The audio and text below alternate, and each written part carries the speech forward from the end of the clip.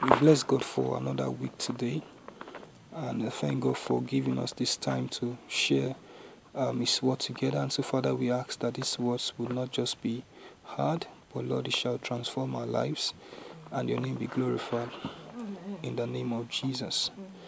We have been talking about the reality of the Christian experience for the past few weeks. But again, this week, I'd like to just share some share with you as I feel the Holy Spirit wants you to partake of again this week. And that is to say that stick to the assignments that God has given to you. Stick to the uniqueness that God has, given to you and the likes of them. One of the things that God does when He creates us is that God assigns us with a purpose. God told Jeremiah, He said, "Before I formed thee, I knew thee and I ordained thee as a prophet." And in life, we will go through certain situations that wants to make things look to us as though, it's not within the confines. It makes things look to us as if it is beyond control. Some things may be looking out of control, but the truth is this: God has never lost control. And because God has given us a unique destiny and a unique purpose in destiny, there are times when, because of the uniqueness of our destiny, people tend not to understand why we do what we do. Every individual purpose under God is unique. And every carrier of God's destiny and God's purpose must understand the demands of God for the destiny that he carries. And he or she must walk according to the demands of that destiny. And because sometimes we are surrounded with people who don't have a clue of the assignment and the destiny of God upon our life, they tend to misunderstand while we do what we do. And because there is no better way to explain why we do what we do, they could say we are nuts, they could say we are stupid, they could say we are foolish, they could say all sorts of things. But it's important for the carrier of destiny, whoever is carrying an assignment of God upon his life, to understand the assignment that God has given to him and stick to that assignment. It may not be now, but it won't be long when people and individuals who have once mocked you and misinterpreted you in destiny will begin to understand why you took the decisions you took at such a time you took those decisions. You must not forget that for every destiny, there is a consecration for that destiny. There are things that God expects of you because of the destiny he has placed upon you that he does not expect from other people. There are certain things you cannot do in destiny. Your calling and your assignment cannot permit you to engage in such things. These things has nothing to do with good or bad, sinful or not sinful. It is the consecration of your own destiny. There are times when God will personally give instructions that you must not violate in order to keep on in the assignment and the vision that he has given to you. While I do not encourage certain activities, I like to use two analogies in the Bible. The Bible said of Samson that before Samson was born, an instruction came to his mother that this guy is a Nazarene, and so he has been consecrated from birth. He must not take wine, and he must not do likes and the likes of them. And one of the consecrations of his destiny was that he must not take hard wine. But if you look again in the New Testament, when Paul was talking to Timothy, he said that you should take some wine because of your health. That was not around the consecration of Timothy. Now, we may not go into details, but the wine he was talking about is not the kind of wine people talk about today. And so that's not talking about being a drunkard. I'm just giving two emphases, that buttresses what I'm saying. So you must understand the consecration of your destiny. What are the things you must never engage in? What are the places you must never be found? What are the experiences you cannot have because of the assignment that God has placed upon your life? To violate such consecration is to lose the uniqueness of your destiny and to lose the assignment that God has given to you in some cases. It's important for us to know that. I like to read a scriptural verse in Hebrews chapter 2 from verse 1. It said, we must pay more careful attention, therefore, to what we have heard, so that we do not drift away. It's very, very important that you stay on course in destiny. And one of the ways to be distracted, to drift away from the assignment God has given to you, is when you pay less attention to the instructions around your destiny. When you pay less attention to the demands of your destiny.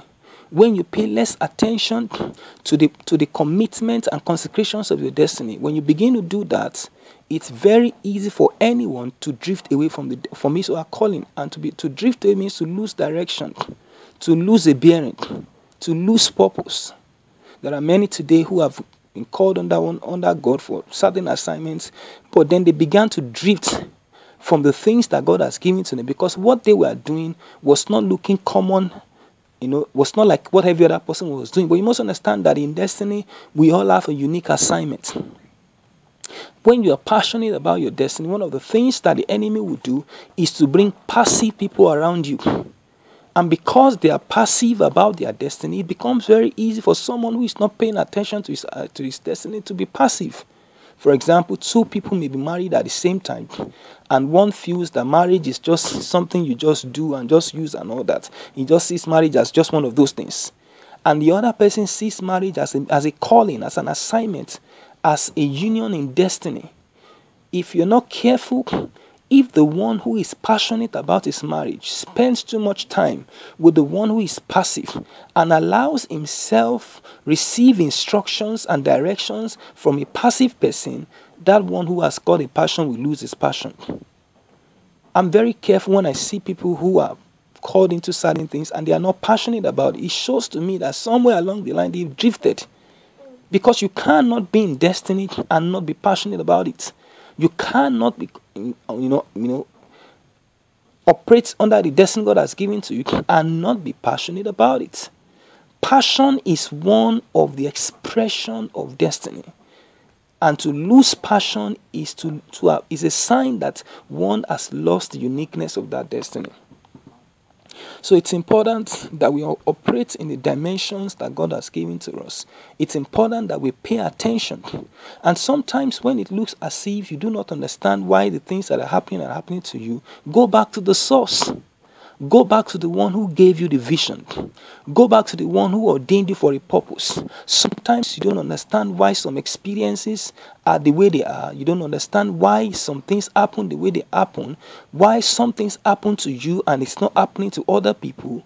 You must understand that the experiences you will go through in destiny is different from that of another person, because your destiny is unique. And when it seems as if you don't know what to do, go back to your source. Let God give you an instruction. Let God give you a word. Let God again reaffirm to you the assignment He has given to you. And sometimes let God encourage you. But now, because of discouragement, because of no results, because of challenges, begin to take certain forms that is contrary to the pattern that God has ordained for you. To now begin to do a copy and paste into your destiny. Because something is working for other people, you now want to embrace that into your life, or adopt that into your life, or adapt your destiny and your life to fit into other people's lifestyle. Then you begin to lose the originality and the purpose of which God has ordained you to be a carrier of that destiny. There is a reason why God has made you a carrier of that destiny. There is a reason why He didn't put that assignment on somebody else. There is a reason why you are the one bearing the demands of that destiny. It is because God wants you to do it the way He wants you to do it. Nobody can define for you your assignment. Only God can. Nobody knows the extent of God's program for your life. Nobody knows the details of God's plan for your life. In fact, sometimes you go through some situations, people don't know why you go through it. They think it is because certain things are wrong with you, not knowing that it is a program of God for you to go through those things. Not that God wants you to go through evil, but sometimes there are certain things you must go through in destiny that will shape you up for your destiny. When the friends of Job did not understand what was happening to him, they said maybe he had offended God. They said a whole lot of things about him, but the Bible said Job was a man who was upright before God.